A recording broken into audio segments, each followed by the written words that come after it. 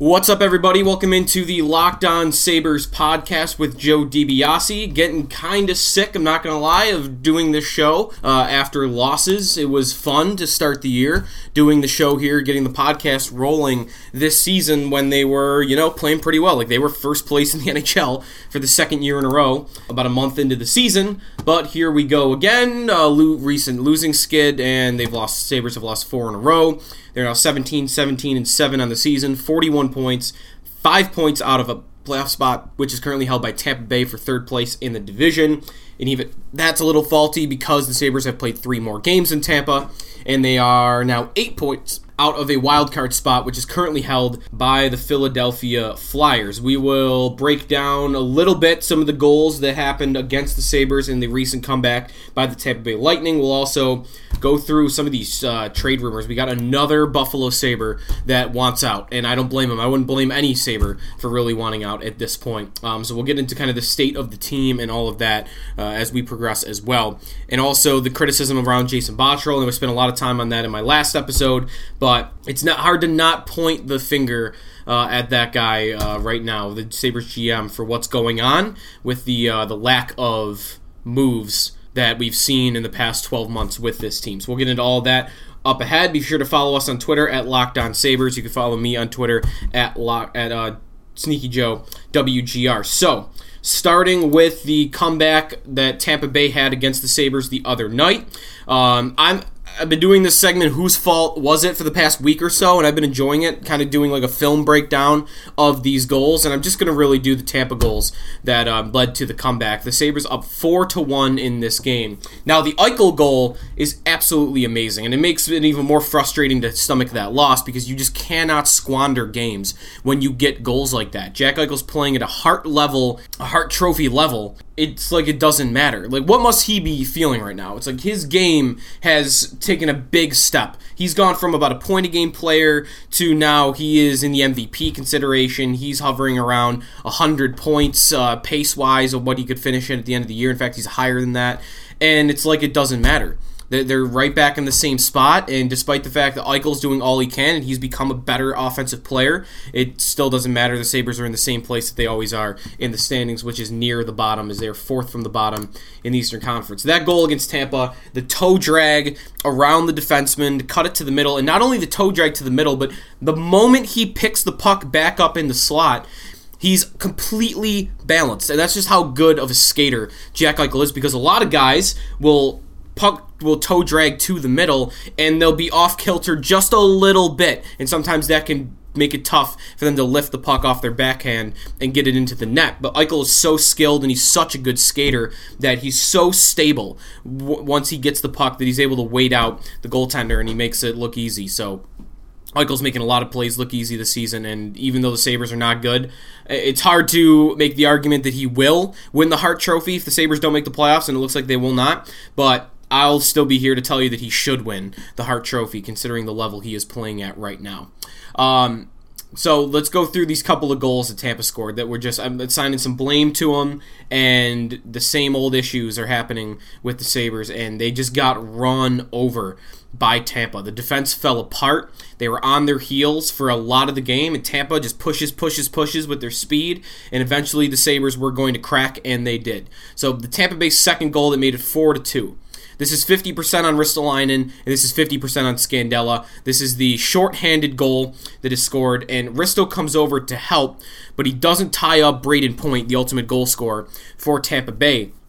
So Risto, even though his assignment is actually to stop the pass from going to the wing across the ice, he comes over to help, and once he makes that decision to come over, you gotta tie up the man. Otherwise, there's no point of coming over. There's no point of helping. So Ristolainen gets 50% of the blame here, and then Scandella just gets caught in a spin cycle. You can't let that pass from behind the net into the slot through. That's your main responsibility as a defenseman on that spot in the penalty kill. You can't let the guy behind the net get a pass through you into the slot, with the highest danger scoring chance on a power play. And Scandella lets it through, and he really wasn't even all that close. He was almost reliant on Ristolainen to come over and help him out in that spot. So Scandella gets 50% of the blame for the Tampa second goal. Ristolainen gets 50% of the blame for the Tampa Bay second goal. Tampa's third goal by Tyler Johnson, just roaring up the ice, ice, catches it in neutral zone, and he was off to the races. This is 100% on Henri Jokiharju. I've been very high on Jokiharju this season. There's a bad moment for the rookie here. He just gets caught way too low, or way too high, I should say, in where he is on the ice. He's hovering around the red line, and he should have been like 10 feet further back, because he's not moving all that fast, and there's just no way he was ever going to be able to turn his hips quick enough and catch up with Tyler Johnson. And he doesn't see Johnson roaring with speed until it's just way too late. He got caught puck watching, really, in that moment, and by the time that he figured out what was about to happen, way too late for the young defenseman. There are very few players in this league, if any, that are able to keep up, to recover there, to catch up with Tyler Johnson once you get caught like that, like Jokiharju did. So 100% of the blame to Jokiharju on the Tampa Bay third goal. The Tampa Bay fourth goal, the tire. Here's Alex Killorn. Just how does this happen? There's a screenshot where 4 Sabres are all on one side outside the face-off circle. How does that happen? How do you get to a point where you've got 5 guys on the ice and 4 of them not only are on the same side, but they are on the same side, they're so far outside that they're outside the face-off circle. I mean, that's just awful. And actually, I'm sorry, it wasn't Killorn. Killorn scores the game-winning goal. Kevin Shattenkirk gets the shot where he comes in from the point. But there's a screenshot where Marcus Johansson is the only player from the left face-off circle to the rest of the zone. Like, he's the only guy. And he goes down to block the shot, he gets a piece of it with his ankle, and it floats by Linus Ullmark. It's a little bit unlucky by Johansson. I'm not going to assign any blame to him. Not Ullmark either. Again, unlucky once the shot gets taken that it gets in. But 25% to Risto, 25% to McCabe, and the same goes for Rasmus Asplund and Curtis Lazar. Those are 4 guys that are all on this team to play defensive roles, and they all did an awful job in that situation in the Tampa tying goal. And then the Tampa 5th goal to take the lead, it's just Dahlin. 100% Rasmus Dahlin. He just loses his man. He loses Alex Killorn. That's just unacceptable. Everyone else has their men. Everyone else is tied up. Everyone else is covering the guy they should be covering.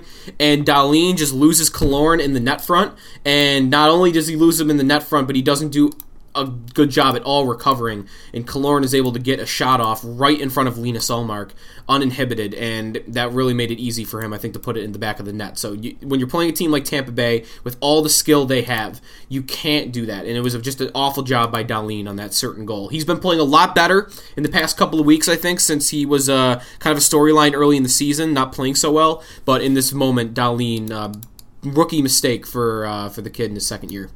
All right, when we come back, we will break down Sabres and Oilers a little bit, but first a look into some of these players that are requesting a trade from the Buffalo Sabres and what we might get from Jason Botterill coming up. It is the Locked On Sabres podcast with Joe DiBiase. More after this. Welcome back to the Locked On Sabres podcast with Joe DiBiase. So a couple of weeks ago, we had a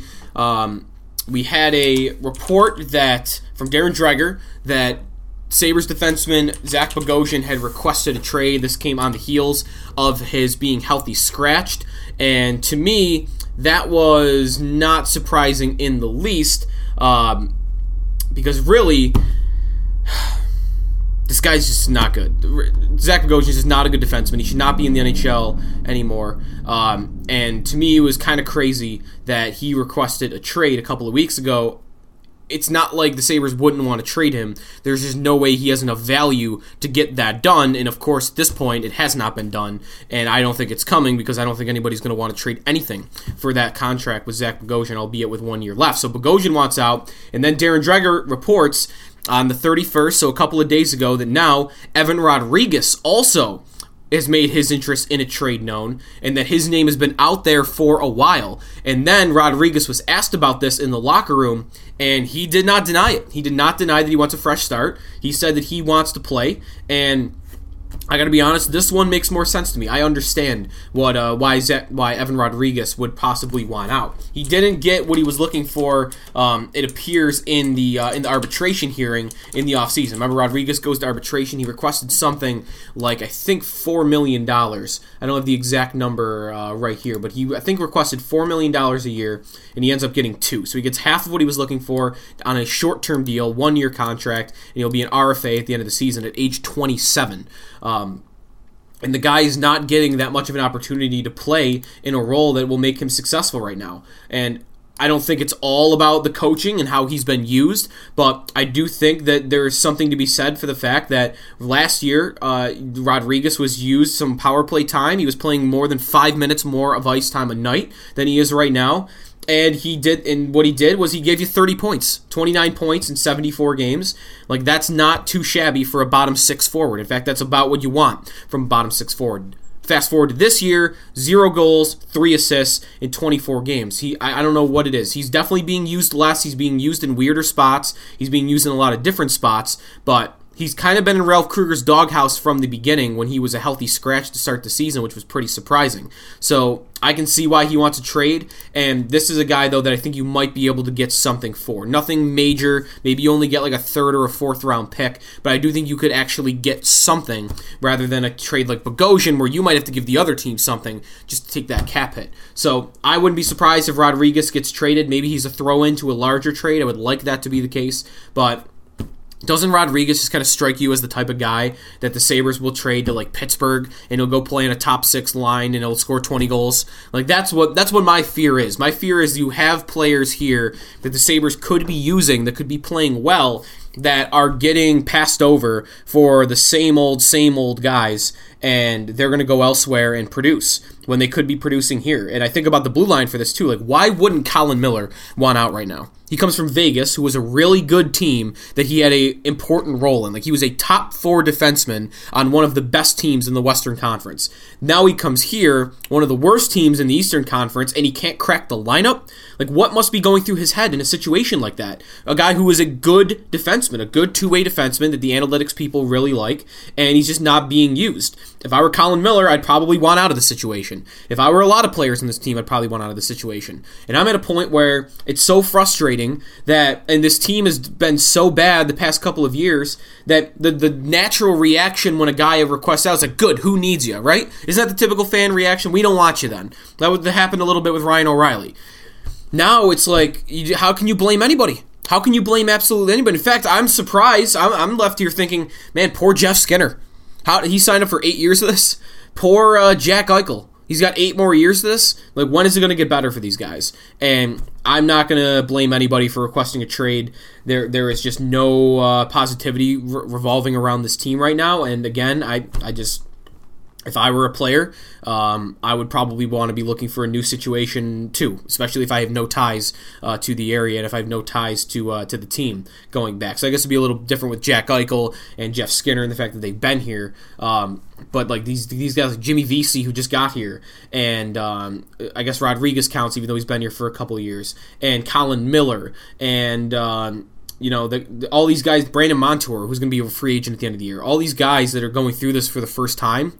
It can't be a very happy locker room right now. Now, I will say that I even though I do not agree with the job Ralph Kruger has done with his player utilization, in fact, I think he is dropping the ball big time on that right now.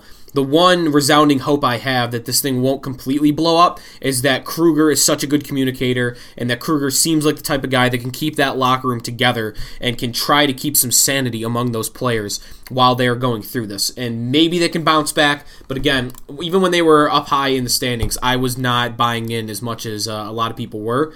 And here they sit, 41 points in 41 games. It's been a really bad stretch. And I don't know how you're supposed to have any hope that they're going to make up an 8-point gap on Philadelphia or that they're going to make up a 5-point gap on Tampa Bay with 3 more games played. So the playoffs are looking very, very bleak right now, and I would be stunned at this point if they ended up making it. Sabres versus Oilers tonight. We got Connor McDavid in town. Always a treat. He's my favorite player to watch play hockey. I've always said that I think it was a crime for hockey. Not a crime, but it was super unlucky for hockey that he ended up in Edmonton. This is a guy that was going to be the next superstar in the NHL, and he has been a superstar in the NHL, but not among casual sports fans. He was on that level that transcends hockey, like Crosby and Ovechkin were, where they get put on SportsCenter just because they are so good, even though ESPN does not cover hockey. McDavid is that level of good, but it was never going to be to the same level that it could have been in Philadelphia or New York even, or New Jersey, or any of these teams out east, or Toronto, as opposed to playing in Edmonton. They're just nobody's going to give Edmonton a look. And, I think of my dad for this. My dad's a big hockey fan, but he does not stay up for late games. He's not staying up till 10:30 to watch Oilers and Flames on a Tuesday night. And that's really, I think, where it really sucks, is that he's out west, too. It's not just that he's in a small Canadian market, but when you want to put him on national television, you've got to do it most times late at night when most people on the East Coast, a lot of the hockey fans you're trying to draw, are asleep. And they're not watching it anymore. And you really only got the diehards like myself and others who are getting to see this guy a lot. So good opportunity for people to see Connor McDavid. I always recommend Sabre fans, even if the team is going bad like it is right now, you go when they're playing the Oilers, because Connor McDavid, to me, is going to go down in history once his career is over as the best player in hockey history. I truly believe that. It's probably crazy. I know. A lot of older fans out there are like, this guy doesn't know what he's talking about. He didn't watch Gretzky play. And to be fair, I did not watch Gretzky play. So there's I'll admit my bias right up front with you. But I think Connor McDavid's the best player I've ever seen play hockey. So great opportunity to watch him tonight. That's a 7 p.m. puck drop. Programming note, by the way, for our local radio station in Buffalo, WGR Sports Radio 550. Sabres GM Jason Botterill will be on at 5:30. So if you're looking for some comments from the GM and you're listening to this before then, be sure to tune in for that, because I know a lot of people are going to be interested to see what the GM has to say about the team as of late and why the lack of moves with the roster.